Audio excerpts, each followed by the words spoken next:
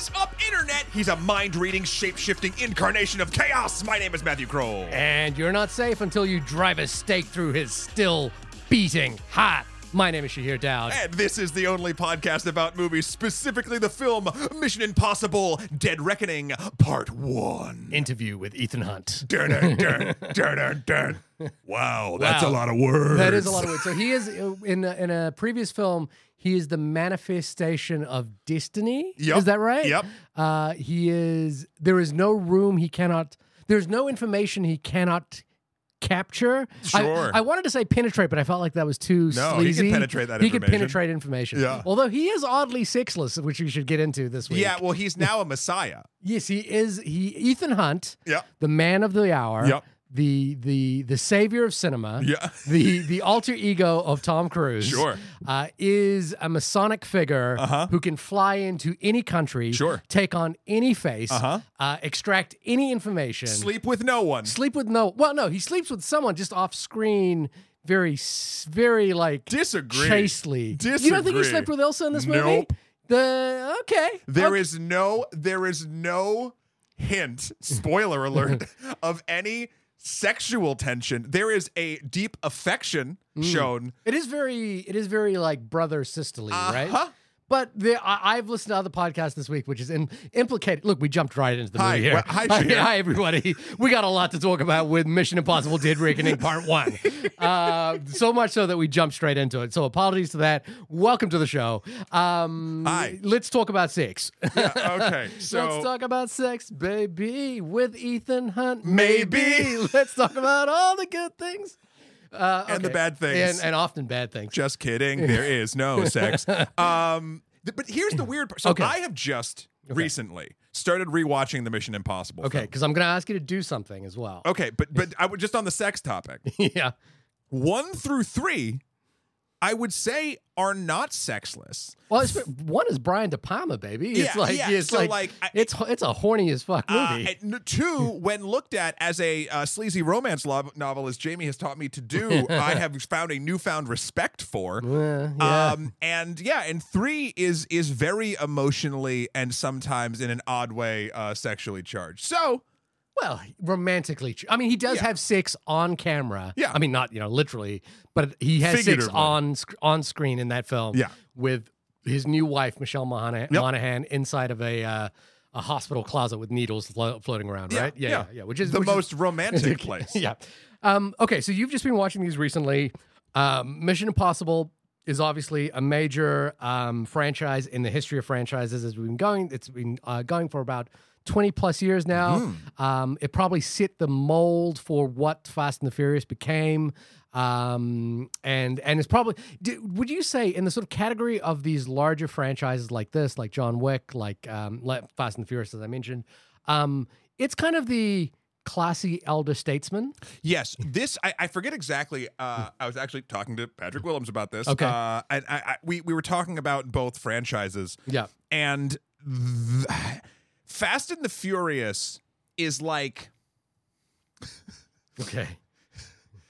this isn't how we actually put it. I'm going to remember this exactly, but it was something like Mission Impossible is the elder statesman. Okay. There's no question. Yeah. Mission Impossible is like, I care about Mission Impossible because the films make you care about characters in ridiculous situations. I care about the Fast and the Furious folks because of the memification of family. Okay, like yeah. there's a There's a difference. campiness to- There's, yes, yeah. and that is a very interesting dichotomy in this sense. I would say that there are, I don't know, John Wick's one of them too. And I don't think Fast actually falls out of this. Successful large action franchises that don't actively take the piss out of the action franchise as they engage with its content. So like Mission Impossible doesn't joke around about Mission Impossible. John Wick doesn't joke around about John Wick. Yeah. The Fast franchise acts like it doesn't joke around, but it does. Right. Last week we just did Indiana Jones, And that jokes around too. that jokes around. Yeah. Yeah. The James Bond franchise, which is obviously is is the standard bearer for all of this. Yeah. James Bond probably doesn't joke around. The Terminator certainly does. It does now. Yeah. Certainly. So like there's Star Wars. Yep. Yeah. So yeah, everything Star Wars, everything Marvel, everything of that ilk has sort of the yucks built in. Yeah. And Mission Impossible does not. Mission Impossible, despite its plot being just as ridiculous as a Fast and the Furious movie at this point, takes itself direly seriously, and I don't mean that in a bad way. Okay. Like it treats its material as serious an affair as it possibly can, Right. with unflinching. Okay. And I appreciate that in action cinema. Okay.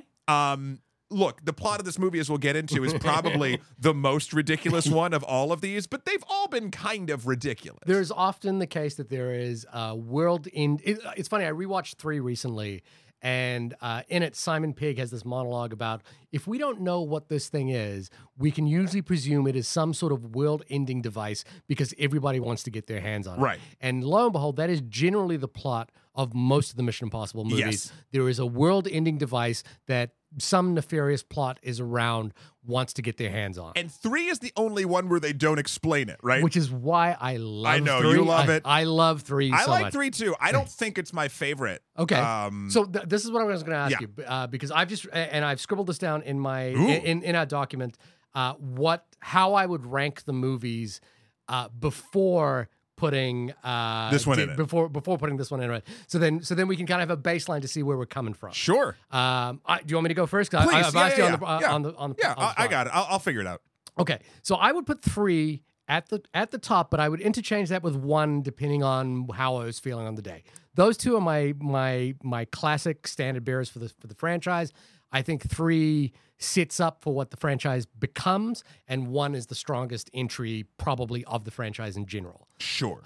So I go 3, 1, Fallout, Ghost Protocol, Rogue Nation, and then Mission Impossible 2. 3, 1, 6, 4, 5, 2. Yeah, 3, 1, 6, 4, 5, 2. Okay. That's the same combination I have on my luggage. Sometimes for some reason, 3 is a controversial top ticket. I know. You just watched it recently, you recall was it on our Evil Dead episode? I mentioned that I love 3, and Patrick Willems was like, "What the hell is wrong?" I know. And here's the thing: I really like 3 as well. Yeah. I don't think it's my favorite one. Yeah. And I think as I age, I start appreciating less and less the mystery box bullshit. Yeah. But there is no question that Mission Impossible 3 is an entertaining as fuck film. There's none. What I find very strange is that people will rank 3 as the worst, below Mission Impossible 2. I don't see that. Yeah, I don't get that. I think what I would say Okay. at this point Yeah. might be, Mhm. let's see. It I'm would going to be, write these down as you go. Okay, 6 is Okay. my number 1. That's Fallout. Yep. Followed by 1. Yep. The Brian De Palma. Followed by 4. Ghost Protocol. Followed by 3 or 2 in an interchanging spot now because Whoa, 2. Because listen 2. to you. Because 2. I'm telling you. No, watch it's just it. I don't care about I know, your I know. ranking. It's the interchangeability factor. You know what? Fine. 2. No, I don't 3, care. I don't care. 5. Let's do that. Okay, so Rogue Nation is your least favorite. Yes. Fallout is your favorite. So that's interesting. Christopher McQuarrie is the Christopher McQuarrie ones. Your favorite is Christopher McQuarrie, and your least favorite is Christopher McQuarrie. And I'll tell you why. And this might not be fair. Yeah, I don't remember Rogue Nation. fair enough. I can't tell you a thing that happens in Rogue Nation. I mean, the biggest thing about Rogue Nation for me is the introduction of Ilsa Faust. That takes place on scaffolding, yes? Yes, that takes place in a Okay, sort of, I remember one thing. I thought that was in Ghost Protocol. Yeah, I don't know. This is my point about 4, 5. 4 and 5. Yeah, 4 and 5 I find fairly interchangeable. Although, as I've rewatched them, I have found that Ghost Protocol has a little bit more inventive fun to it that I can latch onto. It's kind of the Brad Bird factor of it. Yeah. And there's something about Ghost Protocol that I like even more now, having watched Dead Reckoning. Yeah, I could see something like. I'm looking forward. The only reason I paused because Jamie and I were watching them together, and she's been out of town. Okay. So I'm going to continue. Yeah. this is a fair ranking. This is nothing controversial in this. Although for a lot of people, Rogue Nation is one of their favorites. But I like how in our document I did do the definitive 2,3. You had 3,2, so I'm just gonna put that back in there. All right. So tell us what, and of course, a lot that we are entering this sort of amazing 3 weeks of the summer blockbuster.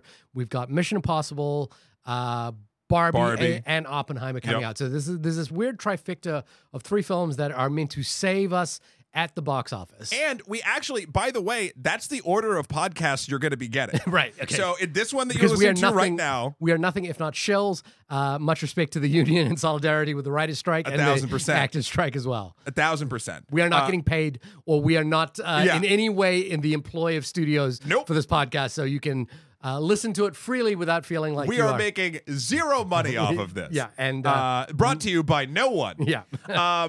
But so it's Mission Impossible Dead Reckoning Part 1. You're listening to it right now. Then it's going to be Barbie. Yep. Then it's going to be Oppenheimer. Then it's going to be Talk to Me, possibly followed by Ninja Turtles. Ninja Turtles, something like that. Mutant Mayhem. And then we've got to get in some foreign releases or something, or else my head will explode. I understand.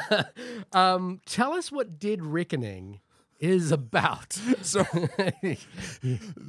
I know we can't deal with a serious Mission Impossible Dead Reckoning Part 1's description on the Internet Movie Database could literally be any of the Mission Impossible films. In fact, I wish they just wrote this for all of them. It reads, Ethan Hunt and his IMF team must track down a dangerous weapon before it falls into the wrong hands. And you know what I like about this one? No, actually, it's not what I like.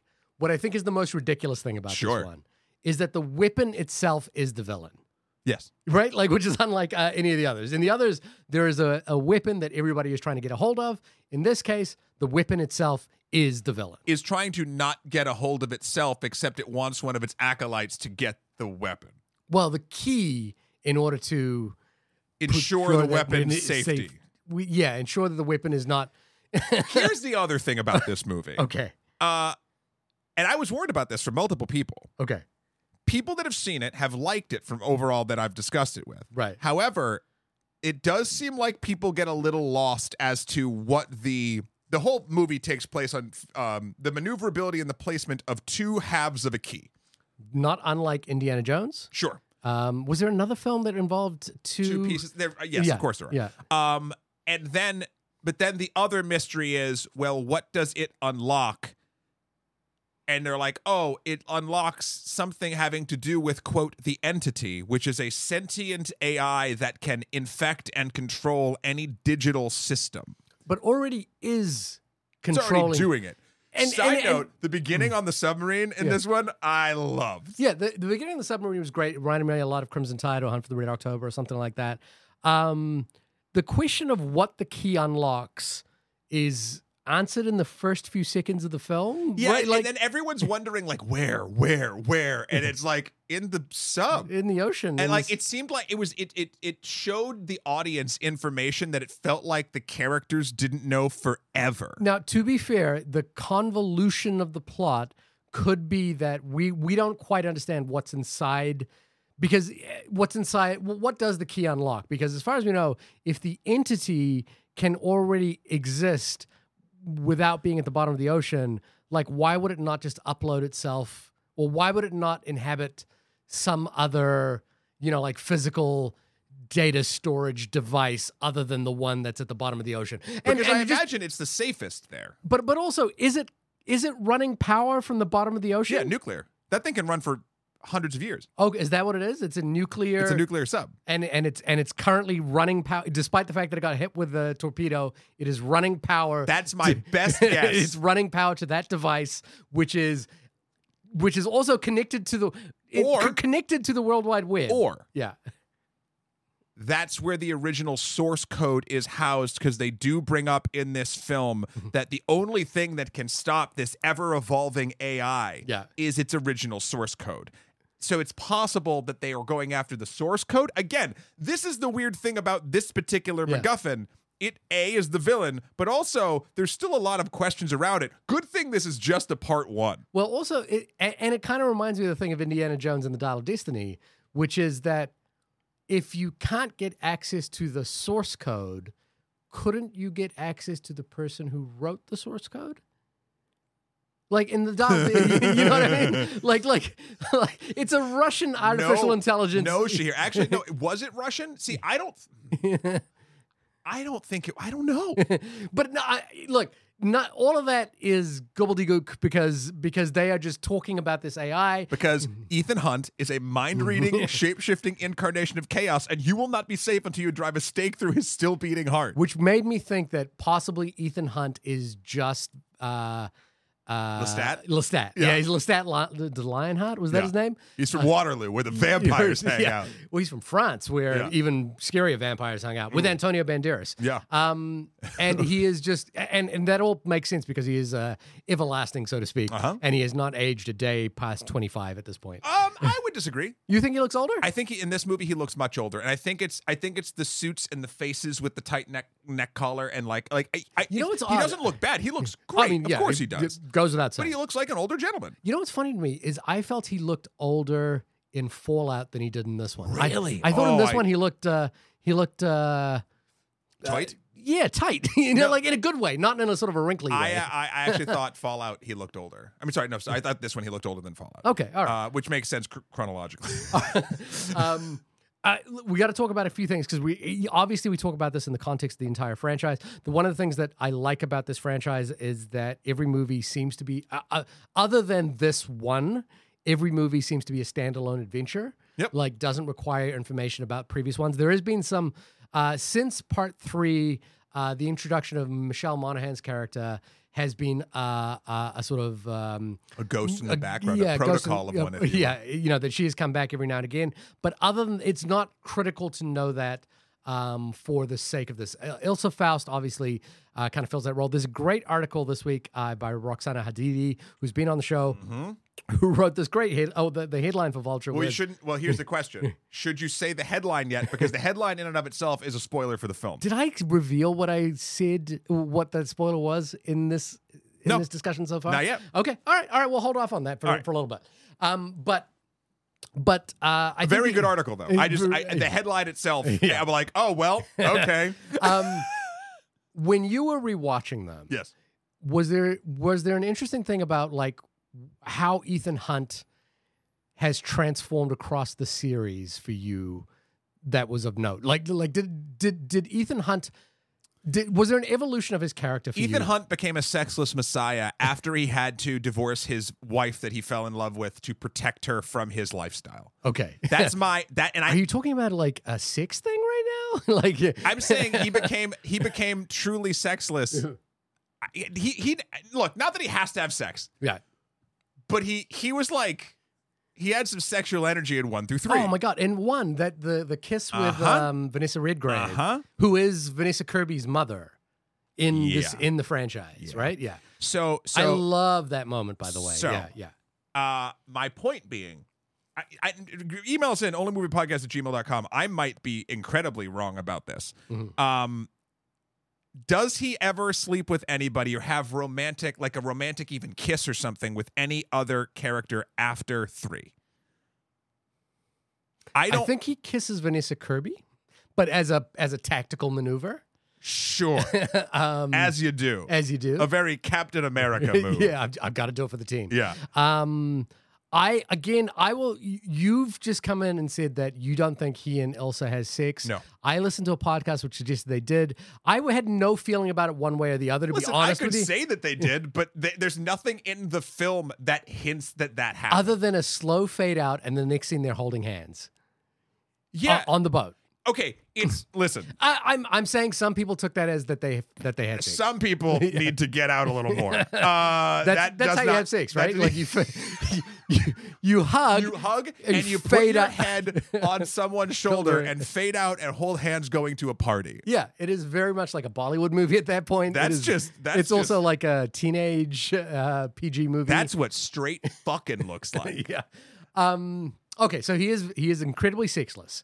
But also a messiah figure, and weirdly, in classic Catholicism and many other religions, you have to kind of become sexless to become a messiah figure. Right. Jesus wasn't fucking. Well, if Jesus was real, Jesus definitely was fucking. Okay, But that's not what the church teaches. Shout out to all my theologians out there. Where this is getting really serious. Okay. You've hit on something on the head that has actually grown to annoy me the more the Mission Impossible franchise has gone on. I'm okay with it because it's not central to the plot, and it's kind of the way the story has evolved at this point. But Ethan Hunt is meant to be a spy, right? Yet everybody knows who he is. Everyone in the organizations do. Everyone in the organizations do. They also know his entire team. They know his entire team. He's never used an alias at this point. Also, And he keeps just ignoring rules. he is a rogue nation unto himself. Uh-huh. And he is Rogue Nation under Tom, indivisible. Entirely unstoppable. Everybody is afraid of him because he is the best at the best around, right? Yeah. The reason I love 3, by the way, isn't just because Philip Seymour Hoffman is great in it. It's because Philip Seymour Hoffman's character, Ewan Davies, I think his name is, Yep. Owen Davies, does not give a fuck about Ethan Hunt. He just straight up, he's like, you're in my way. I will kill you. I will kill your wife. I don't give a fuck about you. Well- you are unimportant to me. Oh, and- disagree. Really? Well, so in the beginning, yes. But then after he threatens, spoilers for 3, when Ethan... But all he wants is the rabbit foot. That's all he wants. He doesn't give. You know what I mean? Like in No. later films, Ethan Hunt is this like for Solomon. Is it Solomon Lane who's the villain in Fallout? Sure. Ethan Hunt is an existential crisis for him. Oh, yeah, who yeah, yeah. he must overcome But in order to further his There is- ideological to say perspective. to say Philip Seymour Hoffman's character doesn't give a crap about him. He gets back at him while getting the rabbit's foot. Yeah, but my point is, Ethan Hunt. It could be Ethan Hunt. It could be Ving Rhames' character. It could be whoever hung him outside of an airplane. Yeah. And Ethan Hunt happened to do it, so Yeah. it's Ethan Hunt. But for Solomon Lane, for example, Oh, that's like the entirety of whatever. yeah, his entire And existence. even in this movie, the villain, Gabriel, Yeah. played by Gabriel has Isai like Morales. Yeah, Uh, very handsome man, by the way. Oh, gorgeous. Yeah. He has a... I do hate this when you get to like 7s, 8s, and 9s. We got to in these retcon films. his intro. So apparently there was some brunette that Ethan was in love with before 1 Yep. that this dude Gabriel killed Yep. for reasons. And this is possibly what was the driving force for Ethan to become part of the IMF. Yes. Despite the fact that he's in the IMF, but his kind of like his reasoning for going rogue and becoming an agent unto himself is baked into that narrative. Yes. So And to what do I it again or to give him like an extra, I know. to fridge another brunette, to you know what I mean? so many brunettes die or are lost. Yeah. It's, Lost to time. It's And there is weird. obviously this metatextual quality to it because of who his wife once was at this point in the story of Tom Cruise. And Oh, I didn't even think of that. Right, Oh, like- I don't like that at all. I mean, put a photo of Katie Holmes and Michelle Monaghan next to each other from Mission Impossible 3. You got a whole story on your hands there. Okay. Oh. But yeah, so there is this, as you say, the Masonic quality to Ethan Hunt that has happened over time that, again, with Alec Baldwin saying he is the he is the true manifestation of destiny, to this one where he is, like this rogue figure in the IMF, not the International Monetary Fund, that everyone fears. Kittredge is back. I love Kittredge. Yeah, Kittredge is great. Kittredge is great. Did you I found on a principle level, I found that to be like eye rolling. Like To find what? that Ethan Hunt is referred to as this Masonic figure every time it's mentioned or every time the film kind of implicates it.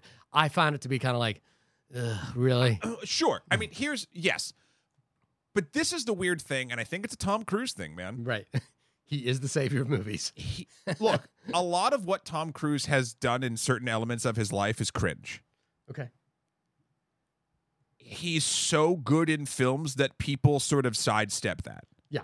It's And He I'm not gets saying he does not gets have good qualities. I'm saying there's just okay. Ooh, this is weird. Ooh. ooh. Tom Cruise. Oh God, this is a strange sentence. Here we go. I might backpedal right off this after I say it. I just have to put it out in the world. Okay, do it. Tom Cruise is one of the last human stars. Yeah, of course. Yeah, I don't think that's a controversial. Not statement. just star like Movie this, star. but I'm talking about like a person that I look at who is involved in a bunch of shit that I don't like, Yeah. but yet I'll still show up and watch movies he's in. Yep. There's like a weird like, and the reason I say human is like is there's greatness and epic flaws, like Right. but like not in his performance. His performances are all great. Like that's the kind of odd thing that he's just sort of Right. his job transcends his person, and that might be a weird way as to the only reason that I don't roll my eyes when Ethan Hunt is referred to in these messianic and like savior-esque wordings. Yeah, I mean, you think about the comparison to Vin Diesel in Fast and the Furious, where he is, Dominic Toretto is kind of referred to as a Masonic figure, the head of the family, that kind of thing. And there, it's a little bit harder to take. Like the eye roll comes a little bit, but or you kind of enjoy the camp of it all. That's the thing. Yeah. It's not eye-rolly there because the entirety of everything, including his, father of the family figurehead status, Yeah. is all intrinsically silly. Right. This Ethan Hunt is not silly. I made the same point about Top Gun Maverick, which is that the narrative in Top Gun you would think would be that Maverick's character would need to make space for his for Goose's son to lead the way. That's how that sort of narrative would go. Sure. But that's not what that movie's doing at all. That movie is like, Maverick knows what he's doing. Get the fuck out of his way. He's going to save the day, right? Like, and that's what these movies are, is like Maverick, Ethan Hunt knows what he's doing. It's not like some, like they tried to bring in Jeremy Renner into Ghost Protocol, who again, you would think would be like, okay, he's got something he could teach Ethan Hunt. But no, that's not the case. It's all the other way around. This movie, I will say this. Okay. This movie, Dead Reckoning Part 1, Yeah. does have characters call out Ethan for some bullshit. Okay. Namely, Thing the right. villain. No. okay. Oh, the entity? Gabriel's like, Oh. says to a few of the women in this movie, I believe, like, hey, you might want to be careful hanging around Ethan Hunt. Because there's a disturbing precedent set in his wake. Right. And it's funny to have the movie call that out. Well, and then of course the I guess the way that the movie gets away with that without making you turn on Ethan Hunt is it is Gabriel who has killed one of his early brunettes, right? One of the mid season brunettes. Yeah, and if Ethan Hunt had his way, brunettes would not die. In the Okay, in the let's series. get into this. We're getting into spoilers. So there's a certain point, and they do a lot. Listen, I think Roxana's article. Could you read the title of it now? It is the Mission Impossible movies are like Highlander for brunettes. So I could see why people might be like, "Oh, craps!" Like that's a spoiler in the thing, which is fine. Listen, it's fine. Yeah, and it's a good headline. It's a just great it, and it's also true. But I did read that after I saw the movie. Yeah. And she's entirely correct. And so in this film, Ilsa dies. Right. Kind of twice. Really only once. She fake out dies at the beginning. Yep. And then dies again. Yep. So she's the brunette that has died the most. Right. But she could come back. I hope not. Then we're getting into a Gal Gadot at the end of fucking Fast nonsense. Yeah. She's in the submarine the entire time. Okay. So Ilsa dies fighting Gabriel to save Haley Atwell's Grace. Okay. And Grace is the new brunette. Look, and also okay. I'm of two minds of this. Okay, sure. One, It just 1,000%. 1,000% she's the new brunette. Right. They are different characters. And it feels a little bit pedantic to boil characters that I do feel are developed well for an action movie down to, oh, they're all just the brunettes. Wop it up. Well, but hold on. That's one side. That's one side. Okay. The other side is as far as the gears of what makes these plots move, there's fridging going on left and right. Right. And that does feel very that does feel very bullshit. Right.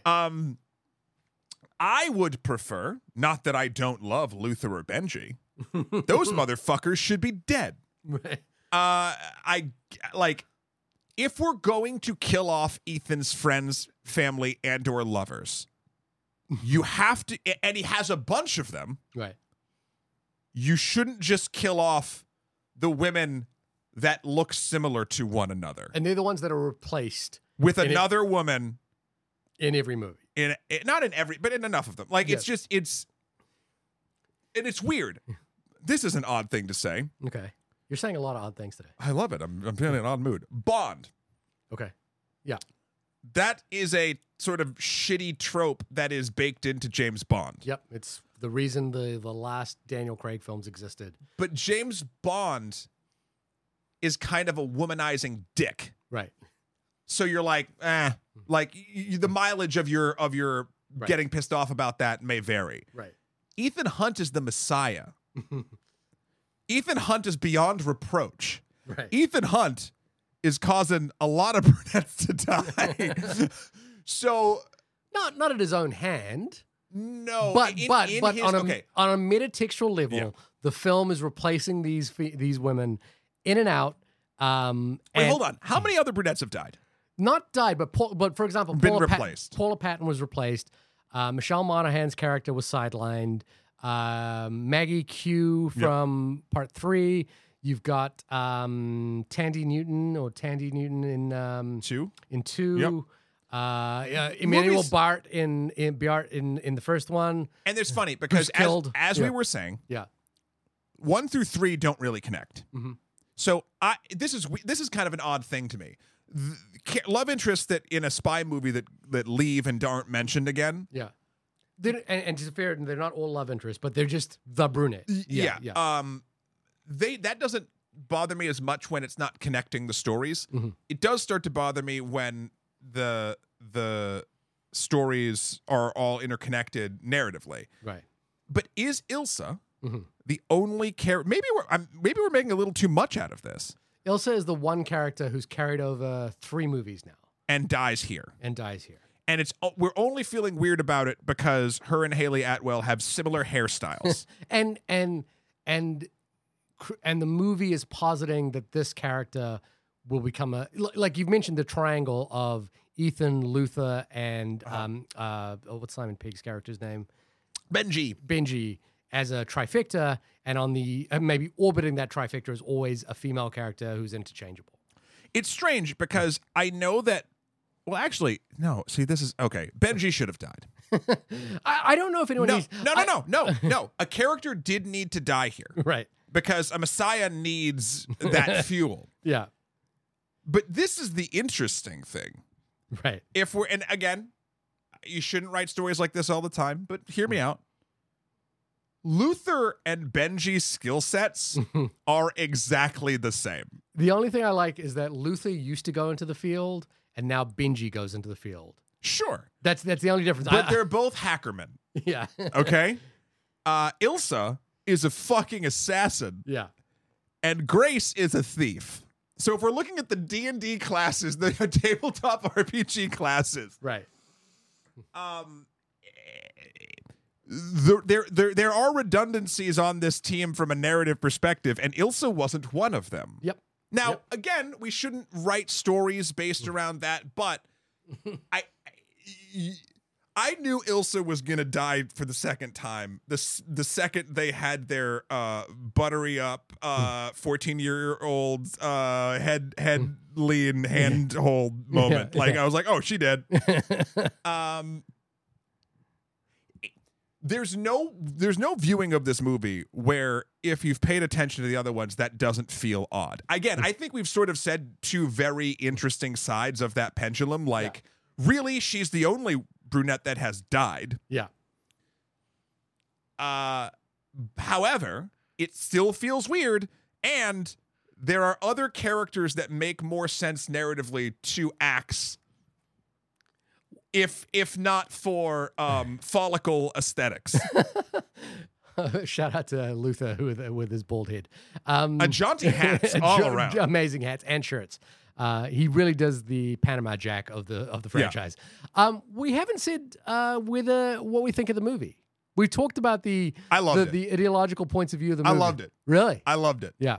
This is the movie. I said this to a couple people. This is one of those movies that you walk out of afterward and you walk cooler. Like, I was just pumped after it. Right. And like, I noticed myself walking down the street, leaving the Lincoln Center AMC. Yeah. Lincoln Square. And I'm just like, you get that weird feeling for like, I don't know, a half hour, or your length may vary, of just being like walking like a badass in a way. And I gotta be honest here, there's not a lot of movies these days that make me feel that way. Okay. Even like the other, like Fast definitely doesn't. John Wick doesn't. John Wick is like, John Wick is this sounds odd, but like an emotional workout. Not that like I'm so tied up with, oh my God, what's going to happen to these characters, but it's just a bunch of brutality at a character that you like and you hope survives and you're happy survived by the skin of his fucking teeth. This movie is like, just for whatever reason, when I left it, made me feel like $1 million. And there are few major action franchise, like Marvel doesn't do that for me anymore. Okay. And so when I left, I clocked it. I was like, oh, this is okay. Yeah. And I don't know. I really enjoyed it outside of a couple of the things we've talked about before. I'm sure we'll come up with a few others. I don't know. I dug it. What about you? I feel like you're going to go a little bit different. I am going to go a little bit different, which is that I found myself getting tired of this movie within about an hour. Oh no! And I found that the more that they had conversations about the entity, loved it. I was getting bored out of my skull.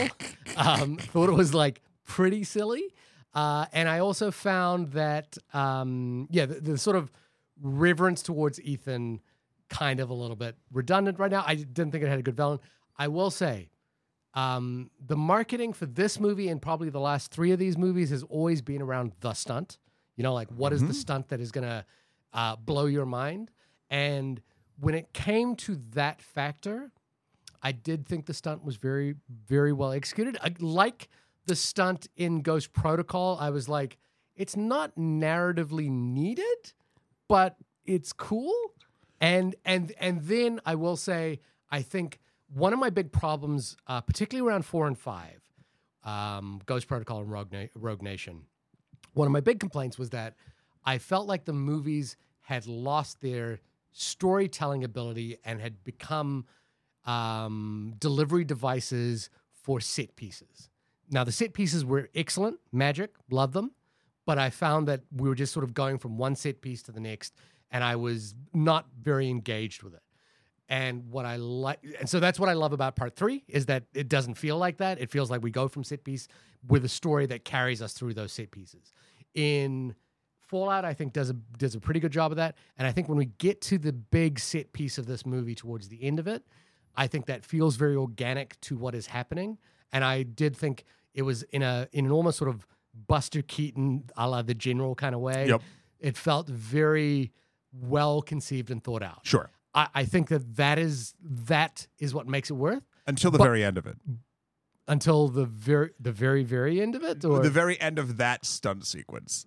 Where he the Uncharted sequence? No, that's fine. I think I was entirely with you. Yeah. The thing that really pissed me off sort of in this movie was the moment where Ethan smashes through the wall / window of a train into a guard. Yeah. I think narratively that is it's convenient. That's the most Deus Ex thing I think I've seen in one of these movies. But you know what? I think the construction of that scene in order to get us to that point is great. Is really good. Yeah. Like I think you got all these things running concurrently on the train. So Grace is trying to imitate Vanessa Kirby's character, and then she's going to get into trouble.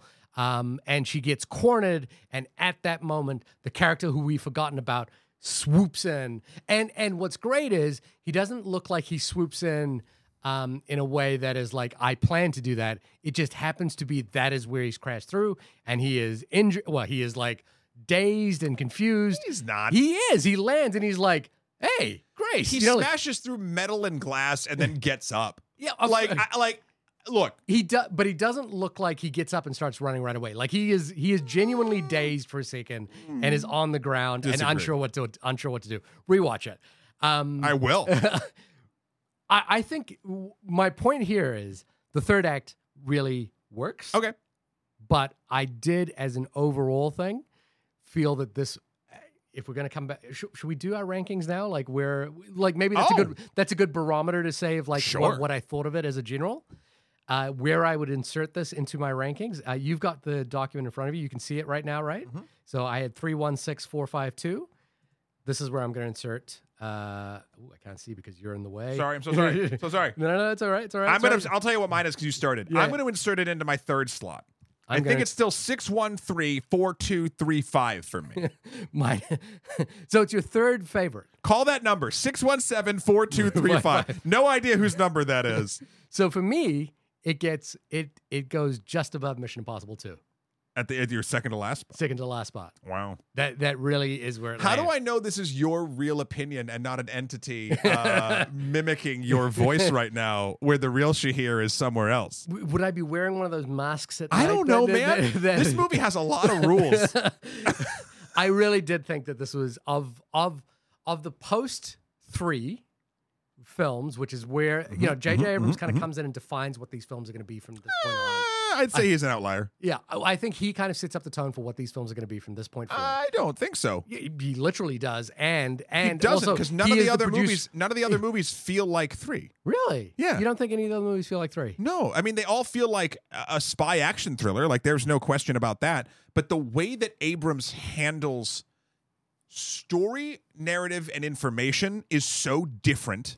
I would argue better than all the others. Listen, that's opinion. I would argue worse. That's okay. Really? More than 4 or 5. I am tired of stories that I don't need everything explained to me, no question. But when the whole thing is like, I'm not explaining anything to you, and I'm just like, okay, cool, man. Like I hate the mystery box. I don't think that's what it is. I think what he. Well, I'm telling you, that's for me.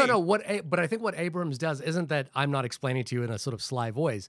I think what he's doing is he's saying it's not important. What's important is the journey that Ethan will go on in order to get this. He's telling you that the actual plot of the movie is not important. The MacGuffin. Right. I think I'd like the whole thing to be important. Right. No, so what I love is that the MacGuffin is important. I don't care what the rabbit's foot is. Sure. The rabbit's foot is irrelevant to the entire I'm saying experience I'd rather of the movie. have that have some meaning and whatever. It doesn't matter. We don't have to go over that. Okay. But yeah, to me, this was the least favorite. And I took second to least favorite. Second to least favorite. You still think 2 is the worst one? I do think 2 is the worst. Have you rewatched it? I have rewatched 2, and I understand that there's this like rethink about 2 as being like it's just a trashy romance novel, bro. But I get that. I still find it difficult to watch. I was I was literally not enjoying it. Yeah. And Jamie said those words. And it literally, I could not believe the spiritual 180 I did. No, I understand the sort of framing device in order to get you to that point. Oh, it was lovely. But I still watch that movie and go, boy, this doesn't work for me. And like anytime anyone makes an argument for that movie, the argument generally boils down to, isn't it cool that he spins on a motorcycle with a gun and doves fly in the I don't give a shit about that. That's what it boils down. The whole thing is like every one of those action sequences or moments is the cover of a romance novel. Like, it's so fucking silly. But is that cool? Yeah, I mean, is that cool? I don't know. When you think about it in that context, absolutely. It does nothing for me. Like when he's walking up, when Thandie Newton's character is, I believe it's Tandy Newton, by the way, I might be mispronouncing that. Walks up and her scarf blows into Doug Ray Scott's hands. I'm like, oh God, I can't. Like, perfect. I get it. I get it that people are kind of doing this thing. I don't buy it. But context is everything. This is the least favorite for me. Here's what we have to have people do. Right. So Shahir's phone number rankings is 316-4572, and my phone number rankings are 617-4235. Okay. Call those numbers. Hold on. You're three. We're placing three at opposite ends. Roughly. Yeah. Call those numbers, and whoever is the most friendly when you tell them a podcast not randomly, ranked their Mission Impossible films, and you have to see who would be the most friendly. Then you let us know. Side note, don't do that. Right. Don't call any of these people. I like that we've both placed Four in Ghost the exact- Protocol in fourth. Yeah, in fourth. Hey, in the look middle at that. place. Yeah. And the reason why, like, for a long time, Ghost Protocol and Rogue Nation, I found difficult to like actually delineate between the two of them. Watching Dead Reckoning, I had the thought in my head that there was a growing appreciation for what Brad Bird did in Ghost Protocol in terms of technology, because in Dead Reckoning, there's a lot of hoopla about the entity, right? And then there's a lot of conversation about what do we do in order to combat an artificial intelligence that can get around all of our modern technology. We need to go back to analog, right? But you never really feel the analog of the film. Like, he's still just talking to, like, Benji is still just calling instructions. 1,000%. You know, And- whereas in Ghost Protocol, Brad Bird really had a handle on how do we make the technology interesting, and then Spycraft. how do we break the technology? Yeah. Like, well, how does the technology not function how we want it to? Here's the thing. This is I think a thing that you are calling out as a legitimate weakness of this film, of Dead Reckoning Part 1, is the fact that they pull it off, in my eyes, is an incredible compliment, because what you're calling out is problems. Also, side note, just because something, okay, if the entity can affect anything that's digital, Right. there are ways that digital information can be transmitted across radio, Right. and ways that stuff could be undone and done based on technology. So it would find a way through it. Sure. That's stupid. But I just was so swept up in the spectacle of it all, in the seriousness this movie takes its ridiculous shit. Yeah. That I was there for it. I found that a lot of the exposition sequences where they're explaining the entity. See, this is the point about this versus what J.J. Abrams did in Part 3, is that all of this conversation about what the entity can do, what Ethan Hunt can do, how they're going to have to get it from this person to this person, I found myself like really getting tired by all don't of know. that. I like the world building. I found it really exhausting to watch. I found all the conversations went on too long without much substance. Because to them. if there's no world building, you'll stop. I mean, with one movie, I can see it working, but for a franchise, you're going to stop caring. I don't think, but the thing is, you're talking about, so world building as far as the IMF goes and their mission and what they do, I think has kind of been established at this point. And I don't think this movie does anything to further that. What it's doing is world building around the entity. Sure. And for me, I don't care. I would rather a villain, even if it's a ridiculous one, but one that has like a want and that has a meaning behind its want, rather than I'm an arms dealer and I'm gonna do this thing because I just want this thing. Again, performances, Philip Seymour Hoffman, great, phenomenal work. But I think about that film less than the other ones because Who was the villain in Ghost Protocol?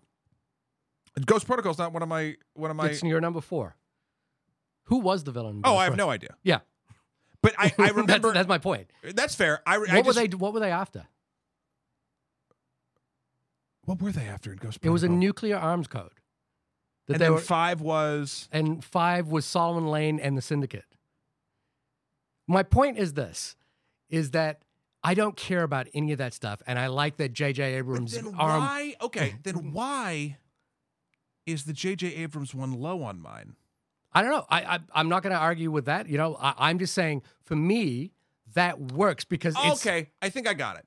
Sorry, because you're 1,000% correct. Right. I would still rather a story that explains more of the narrative of the world that's going on, Mhm. even if it's something that I don't remember in the long run. And I agree with that. Then have something that the movie is actively telling me, fuck it, I don't care, and you shouldn't care either. I don't think that is what Part 3 is It saying. 1000% It is does not that. saying that. That's the thing you've been praising.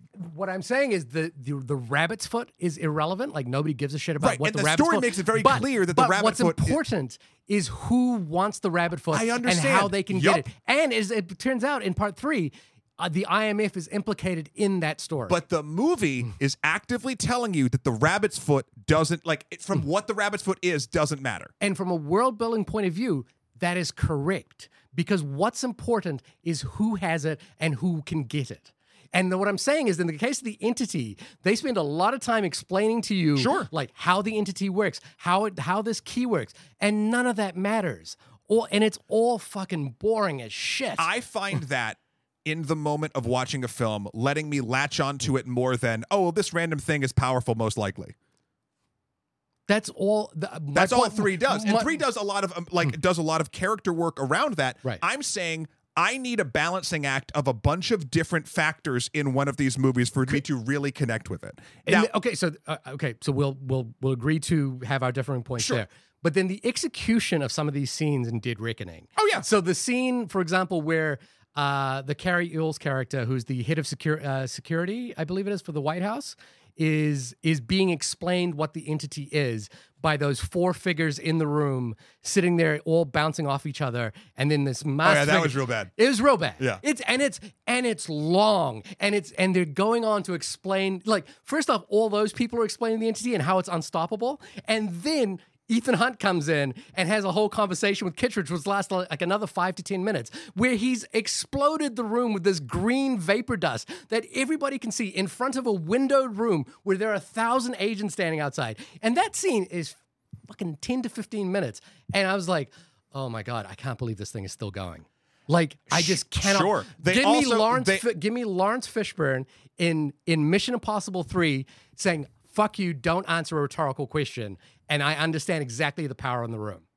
This is also a franchise that literally wears other people's faces like people chew bubblegum. My point is the ridiculous factor of these movies has gone out the window. That's fine. But what I'm saying is, from a storytelling point of view, from a filmmaking storytelling point of view, that is a bad scene. Oh, I think it is set up. I think it is set up sloppy, and I think it goes on too long. And then the scene in the nightclub where, like, obviously those are the 2 worst scenes in my opinion. But it's a long scene. These are really long scenes. The of scene in the explanation. nightclub in particular, I was like, are these people in the same room with one another? Yeah. It was shot very, very and oddly. then I was like, oh yeah, the entity's the nightclub, right? Like, and it's just like, yes, I understood that from the first moment. But here's the interesting thing. So I didn't clock that right before it was sort of mentioned, and then I was like, I honestly felt it was cool.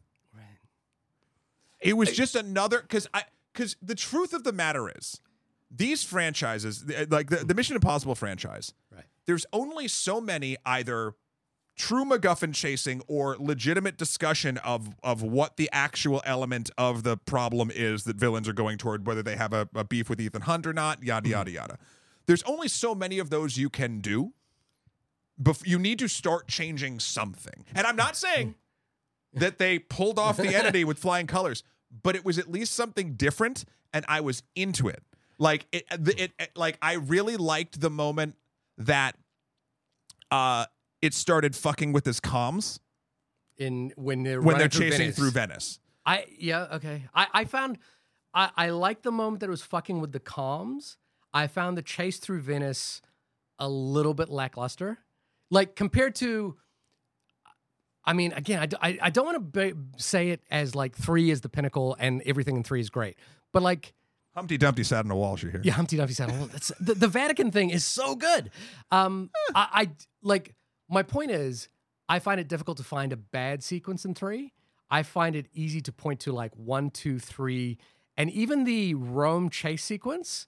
I found was like, yeah, Fast and the Furious kind of got here a little bit earlier than you. There's a lot of Rome these days in movies. Like in Fallout, the chase sequence through is it London? I think it is. I can't remember which. It's either 4 or 5. European city. No, it's in Fallout. It's the European chase sequence where Ethan Hunt is busting out Solomon, and Ilsa is there on the chase. So there's a motorbike. That sequence is phenomenal. Like that sequence, like that is on par with the French Connection as far as I'm concerned. The Rome sequence in this movie, I thought was like, there were moments in it that were okay. I thought it was really good. And I also, here's what I appreciated, especially after watching Indiana Jones, Right. where every chase sequence felt like the last chase sequence. The chase sequences in this movie feel different from one another. Sure. I'll give it that. And the reason why I think I like the Venice sequence is because it is so claustrophobic as opposed to the streets of Rome. And I really did appreciate the fight in the thin alleyway because it felt different. I agree that it felt different. Ooh, wait. But Can I tell you something that I didn't like? Something else, because it just reminded me. Yeah. So, side note, a character that is a bit perfunctory, Paris, played by Palm Klimentov. whom I love as an actress, and she did a great job in this movie. Yeah. There's a turn where she just helps Ethan because Ethan didn't bash her head in with a pipe once, and I was like, okay. You know what? I agree with you. It's if that scene hadn't been set up by the fact that and again, the thing with the entity as well is that I think the movie did this one too many times. It did a couple of things too many times. One, it did the magic trick of who has the key. I like that every time. It's in this pocket. No, actually, I got it. I like it. It did I like close-up magic. It did it one too many times for me. And then the other thing was the entity knows what you're going to do, so maybe you should do the thing that you think you're going to do. Actually, the entity knows that you are going to do that as well. It does that a few times, and the only reason I will let off the Palm Klimentov scene at the end is that the entity in the nightclub sequence, they call out the fact that this is going to happen. And in her final sequence, she says she didn't believe it was going to happen, but here it is. And I thought that was a good sit up and payoff. It is, as you say, if they didn't have the sit up to it, it's ridiculous. But I like because of the other ridiculous thing you signed off on it when. But my point is still, unlike Fallout, for example, because I keep referring to 3. Fallout, I think, has like the Halo jump sequence, which I still have like difficulties with. Like, why did they need to do that? But whatever, it's a great scene. And then the bar fight, the bathroom fight. Oh yeah, like that reloading arms. Those are exceptional sequences. I can't really say that about Dead Reckoning, except for the final set piece. I with one exception, I thought the sand dune shootout where they're trying to get Ilsa. Ilsa has the key, and it's at the beginning, and it's kind of told in a sort of elliptical way where we're kind of flashing back and forth. I thought that was beautiful. I thought it was really beautifully done. Yeah, but he also never knew where. I mean, again, the whole thing is, since it's a sandstorm, no one really knows where anything is. But it was beautiful. It looked different. It looked nice. Yeah, I like that. I really liked the airport scene. I think that felt very Mission Impossible to me. Yeah, there's a moment that makes zero fucking sense. Yeah, where he sees Gabriel, then it glitches out, but then he moves his glasses and he's gone, and you're like, wait, so what just happened? Like. Yeah. And like, because at that point, Ethan has not seen Gabriel yet. Therefore, why would he be thinking about Gabriel in that particular moment? No, but I think what's happened is that the entity is hacked into his control system. Oh, so he couldn't see Gabriel? Yeah. But then he takes the glasses off and Gabriel's gone. So that's, again, sure. The entity is removing Gabriel in real time. Right. But I think he takes off his glasses. Yeah. Either way, I think the sequence is cool. I like that. I liked Rome. I liked Venice. The parties, meh. And the train sequence. The train sequence is exceptional. I think the train sequence on a visceral watching it with everything other than his entrance into the train, the moment it enters, I think was really, really good. I also really liked seeing Uncharted remade in a train sequence. Like it's fine. I mean, look, there's only so many things you can do with a hanging train. I'm not faulting them for doing some similar things. I like that it was like based in a sort of logical physics. You know, the train. Well, no. Okay, hang on. The train. One carriage is falling out, so they've got to climb up that carriage, and the weight of that carriage pulls the next carriage down, and so they've got to climb up that. And within each of these carriages is a series of real things, for example, a piano and a kitchen where there's fire. The and kitchen hot was oil. very cool. Like, I'm just saying, they're based on like a logical. They are based on what's in a train car. I will not say a single thing about that sequence is based in real physics. There was a piano that was attached by one vinyl strap until the very moment that it didn't need to be. There were like the train cars fell at rates. And again, I loved this sequence, mind you, but I would not call it like realistic physics. Okay, fair. Let's call it based on movie physics, which didn't pull me out of the film. Great. Based on movie physics, in the same way when you play the Uncharted video games and it's like escalating. This movie did events. do one other thing that I didn't like, and I just sort of remembered it. At the end of action sequences, including that one, a big thing will happen. Like a big thing will happen. You're like, whoa.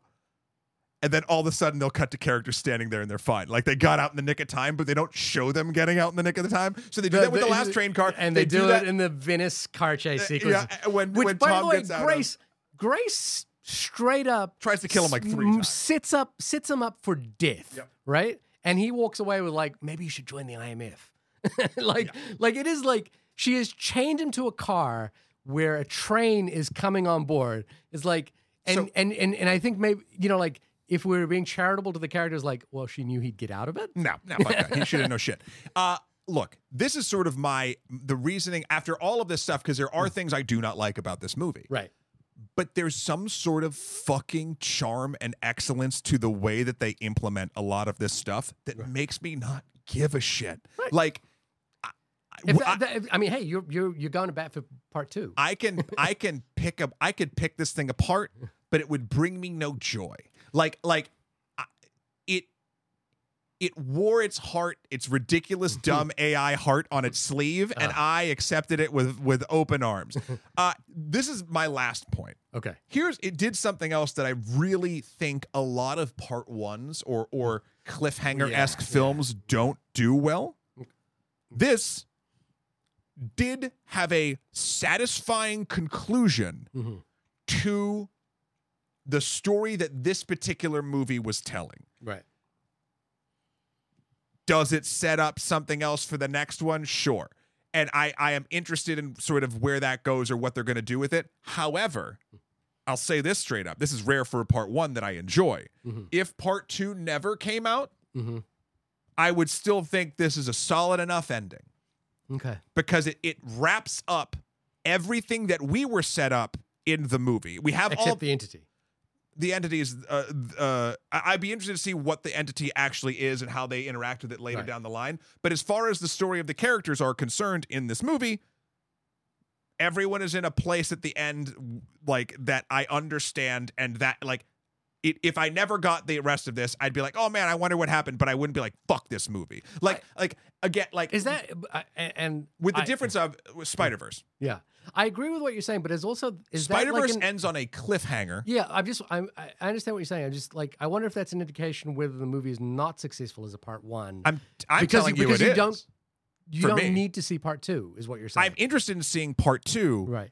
But it's not holding me by the neck over a cliff to see part 2. Gotcha. Okay. I just appreciate that, because for a 2 hour and 40-minute fucking movie, to have an ending that it got to, that it is a part 1, tells me that the movie at the very least respects my time in that way. Right. And I do appreciate that. You didn't feel like you watched half a movie. Right. Fast X. Yeah. 3/4 of the characters might be dead and they're like, bye. And it's like, okay, like, fine. I guess I didn't care enough about Fast X to go to. I thought I was surprisingly okay with Fast X. It's the ridiculousness that sort of gets that by, but at the same time, I don't like movies that end on that level of a cliffhanger. Like, there's no this movie to me, Dead Reckoning Part 1, proved to me in that regard, you can have your cake and eat it too. You don't need a fucking oh no, it's just whatever. Especially after 2 hours and 40 minutes. Yeah, like I said, I'm on the other side of this, which is that my feeling about the part 1, part 2-edness of this all, because we have seen quite a few of these now, Dune, Fast X, Across the Spider-Verse, and this, is that I didn't feel unsatisfied by the conclusion of the film, but I kind of was like, and the adventure will just continue in the second one. And maybe that's okay. Whereas the other films, particularly Dune and Across the Spider-Verse, I was kind of like, I only feel like I've watched half of the movie, and that makes me a little bit more annoyed. So maybe in the sort of the split of it all, but at the same time, I am at this point uninterested in the entity and the story of the entity and Gabriel, and all of that. Where I'm like, I don't like. It just feels like the adventure is going to continue, and it's at this point not an adventure that I'm like really invested in.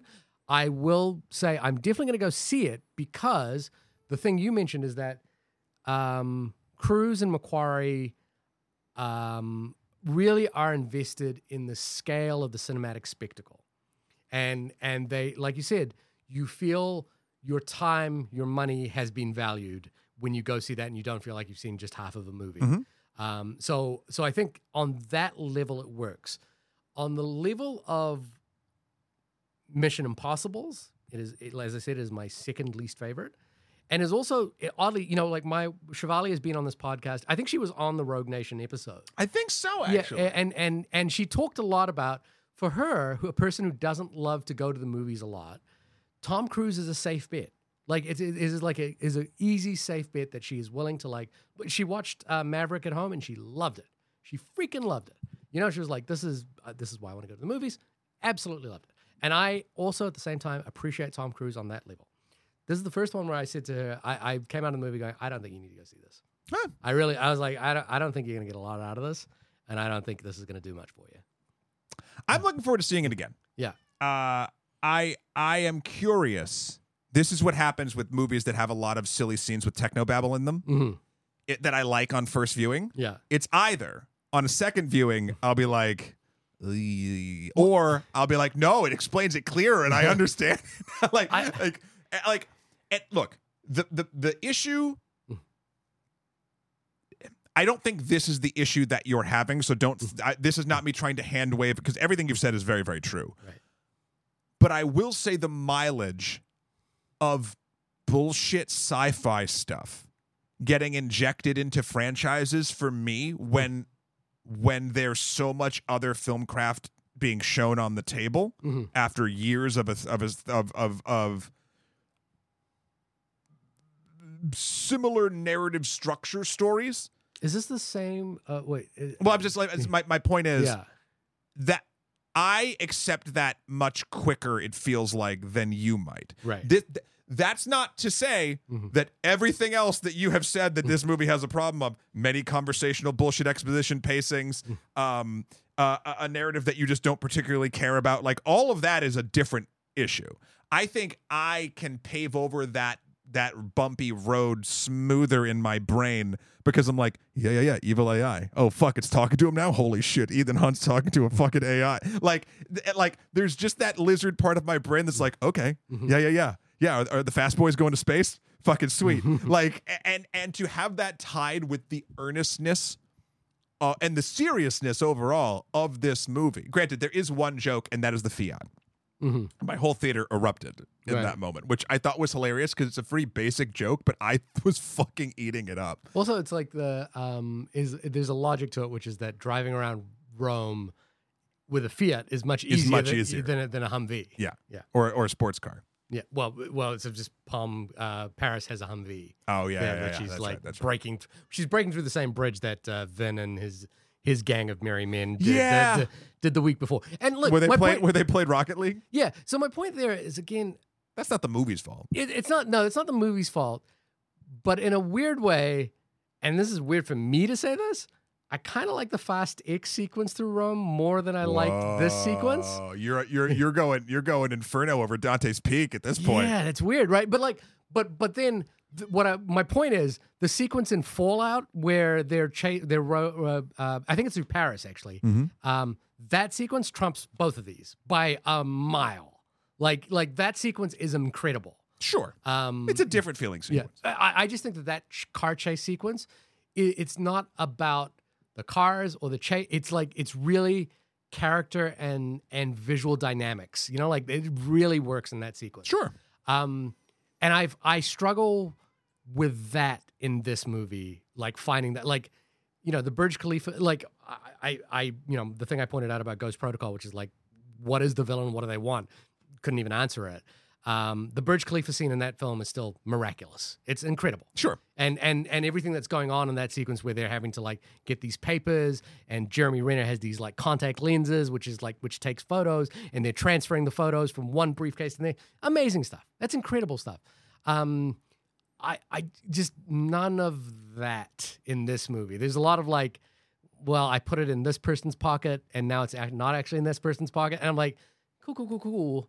You know, like, yeah, I mean, look, it's missing the magic for me. I think, and again, the trick of this is, I think 4 and 5 are the ones I've revisited. I've seen the longest ago, so that's why I'm not remembering them. Yeah. I remember the enjoyment, not the plot points. Yeah. This is one though that also, while enjoying it, I'll remember what this movie was about. Okay. Yeah, because the AI, because we live in an AI world. Well, no, because it I would say this one has, and I won't say for better or worse, has the most original villain and threat out of all of them. I do agree with that point. Because other than Philip Seymour Hoffman. Okay, yeah, go ahead. I can't tell you, and again, it's weird that I still rank 3 fairly low in this. Yeah. Because maybe that's not what I'm looking. Maybe what 3 does isn't what I'm looking for in a Mission Impossible movie. I don't know. I'll have to examine that further. Right. I think all of 3 is just archetypes, like through and through. You're right in the sense that, like, it's not about Ethan. Could be about anybody. Man wants this thing. Other man wants to stop man from getting this thing. That's the story. Okay. But Philip Seymour Hoffman injects, like, the performance he gives is of a dude that is truly just doing a thing, and like a sociopath that doesn't like have the emotional reaction to whatever. That makes that character memorable, menacing as well. Like menacing because he doesn't care about Ethan Hunt. Sure. But also from a stakes perspective, I care less about it. See, it's weird because for me, that makes him more dangerous. Is that if he could, it's just less information though. But which I guess is scarier. Yeah, because for me, what it sort of posits is that he is a villain that, like, you know, the villain problem, and that Austin Powers points out, where it's like Austin Powers' dad says, "I'm going to put him in a shark tank filled with sharks with freaking lasers," and Austin Powers' son goes, "Just give me a gun, I'll just shoot him in the head." That's what Philip Seymour Hoffman's character is. Just give me a gun, I'll shoot him in the head. And I find that, like, that is kind of like, for Ethan's character, more terrifying. Because maybe, he's like, but it's also less interesting to me. I find it more. I find it more menacing. Yeah, I don't think we're gonna. At any rate, I agree with your point that the entity, as far as a conceptual idea, is more interesting than almost anything that's come since, and probably more interesting than the Philip Seymour Hoffman character in 3. But it's like, for me, the issue is the conversations and the execution and how this is explained is so poorly handled that I find it, like, really dull. You just wait until part 2 and they reveal that Philip Seymour Hoffman's character is actually the entity that he's been digitized. I really want to make this point here. I'm not holding these films, like, especially not holding 3 up as like the most amazing action film ever. What I think I love about 3, and I also think it's a good action film. I think it's really, really good. What I love about 3 is it's relentless and it's succinct, and it gets across what it needs to get across in the most efficient way possible, and sets up the stakes really well. And I'm in awe of the fact that it does that so well. I found that the more the movies have gone on, they've kind of become, again, delivery devices for set pieces. But Fallout, for me, you know, Macquarie's writing in Fallout and Macquarie's direction in Fallout really, like, brought it all together in a way that I think, you know, I'd been waiting for since 3. And so I want to say that. And, you know, I think as far as action movie goes, it's, you know, probably the most successful one of these is Mission Impossible 1. Right? Like, well, that's the one that I think weirdly feels the most, this is going to be an odd thing to say, feels the most original. Like it is the was- first one, but also and it was a remake of a TV but show. it's also like, but it's a true blockbuster spy movie. yeah, There's it's really action, good. but it's a spy movie. You know, Not gunfights, not bikes spinning around and hair blowing. Well, it does not- have the amazing train sequence. Sure. Yeah, that Near the train sequence is incredible. And the famous story between Robert Towne and Brian De Palma was that Robert Towne, who wrote Chinatown, wanted the ending of the film to be a sort of a conversation between Phelps and Ethan, where they kind of like it was more of a conversation where they exchanged ideas and they hashed it out. And Brian De Palma was like, I kind of want to have a big train sequence here where the train gets blown up and that's how they duke it out. And it was like, and there was a real mano a mano about it. And they put it to Tom Cruise eventually, who's the producer on the film. And Tom eventually went with the train sequence. And that's how that ended up. But it was like, they were fighting to have that sequence. And in many ways, that sequence sets not just sets the sort of mold for blockbuster franchises moving forward, but for this franchise in particular, it needs to end on a cliffhanger or on a big stunt like that. And that stunt, it's still incredible. The Langley heist, that's amazing. The Langley heist. I mean, it's incredible. Like in the sweat drop through his glasses. That's just, that is so memorable. That I think that'll be to the point where there are moments in many of the films. I remember 3 because I just watched it. There's like callbacks to that physicality in it, which is silly, and I liked it. Yeah. Regardless, anyway, we could because we're literally talking about 7 films in this episode about one. Yeah. We could keep going forever. I like that we kind of had different mileages on it. Yeah. I will be excited to see the next one. You don't seem like you will be. I will go see it, but this movie has not warmed me to the idea of going to see it. You'll see it out of a sense of obligation. Yeah. That's what all movies want. Yeah. Look, that's great. This is why. Hey, email us in onlymoviepodcast@gmail.com. What did you see about Mission Impossible: Dead Reckoning Part 1? This being the only podcast about that film, by the way. Inevitably, nobody has talked about this Nobody movie. is well. Actually, I think it's come on at this point under expectations from a budget point of view or from a box office point of view. Probably. But what is what is it? What is It's that almost really as if the economy is being squeezed. What does that really mean these days? Nothing. Money is made up. Shahir, when you are not okay, this is gonna be good. You're when giggling. When you are not having a dangerous device implanted into your head that could explode at any time that you ripped off from Escape from New York, where can folks find you? You can find me hurriedly trying to get an EKG to my chest at my website, www.shahirdaud.com. That's SHAHIRDAUD.com. Matt, when you are not 100% being replaced by an AI entity who is taking your voice and is telling us why Mission Impossible 7 is the greatest of the bunch, where can people find you? You can find me at my website, 011101110010110111 MATTHEWKROL.com, my life and works. Also Skeletor, the number 4, Piereasy on Instagram, or PSN, and of course, Emperor MSK on Twitter, or just my regular old name, Matthew Kroll, on the Blue Sky. Next week, we are going to be Barbie girls in a Barbie world. What do you think? Do you think these movies are going to underperform? I think everything's going to underperform. Barbie and Oppenheimer. Yeah. Well, so this is okay. This is an interesting thing. Okay. The Barbenheimer movement. Yeah. No. For I think for people that are truly interested in movies, they don't give a shit. Mm-hmm. Well, I do. But like I could see why people don't. Mm-hmm. I think the concept of Barbenheimer and turning it into like a double feature event, will actually move way more tickets for both. I think in a world where, let's be very real, Oppenheimer and Barbie, even though they are being helmed by phenomenal directors and taken in interesting directions and et cetera, okay? I their Venn diagrams or their like user bases are smaller than, say, a Mission Impossible. Right. But when you make a joke out of it that everyone on the internet can enjoy, you get that real Nicole Kidman, we come to this place for magic moment.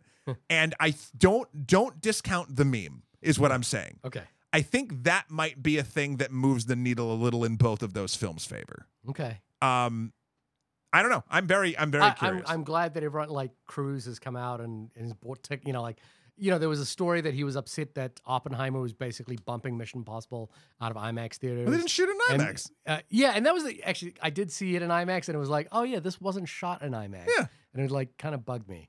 But I like that all three of the filmmakers have gotten together and said, look, we've all got movies that are coming out in the summer. Let's, all rising tide lifts all boats kind of thing, Not that these movies, that's the other thing. These three movies are the biggest movies on the planet right now, right? Yep. So, whether they need the extra promotion or not. Again, solidarity with the WGA and the SAG. Yeah, since the last podcast, SAG has joined the picket lines and striked as well. Wishing everybody out there easy times as best as they possibly can. There are multiple ways that maybe we can find. I'll give you some links here, but because we did them in at breakfast, that you can donate to both the WGA and SAG-AFTRA in the time if you want to help out actors and writers who are fighting for their very livelihoods. I think it's a worthwhile endeavor. Please do that. And I guess until next week, our mission, should we choose to accept it, is to take our roller skates everywhere we go. Roller blades. Is a roller blades. Yeah. Oh man, I can't wait to find out which I've not Kens seen the we trailer, are. but I've seen that moment. It's great. Yeah. Oh my god, I can't. Oh my god. Are we Kens or are we Barbies? Well, so when we do the graphic, it's gonna have to be. I'm sorry, I already know. It's gonna be the different cut of Barbie looking scared, holding the arresting sign. Okay. And Ken like holding it like a psychopath. Which like one am I? I don't know yet. We're gonna see which photos. All right. Till next week, everybody. Bye. Bye.